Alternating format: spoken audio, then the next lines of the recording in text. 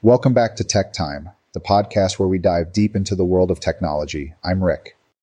And I'm Alex. And today we have an exciting topic to discuss: generative AI. It's been making waves in the tech industry lately, and we can't wait to explore its potential. Absolutely, Alex.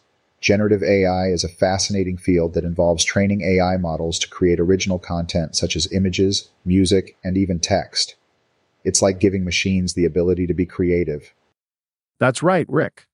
And one of the most well-known applications of generative AI is in the realm of image generation. These AI models can take a few input parameters and produce stunning, lifelike images that were never seen before. It's mind-boggling, isn't it? I mean, just a few years ago, we couldn't have imagined machines creating such realistic and detailed images. But now, thanks to generative AI, we have AI-generated artwork that's being sold for thousands of dollars. Absolutely, Rick. And it's not just images. Generative AI is also being used to create music.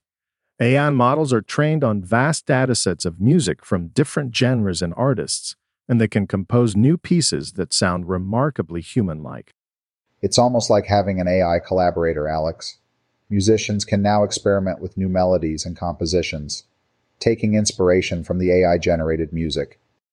That's true, Rick. But it's not just about art and creativity. Generative AI also has practical applications. For example, in the healthcare industry, AI models are being trained to generate synthetic medical images, helping doctors and researchers with diagnostics and analysis. That's a great point, Alex. Generative AI is revolutionizing various industries by augmenting human capabilities. It's a powerful tool that can accelerate innovation and provide new solutions to complex problems. Absolutely, Rick. But of course, with great power comes great responsibility. There are ethical concerns associated with generative AI, such as the potential for misuse or the creation of misleading content. You're right, Alex.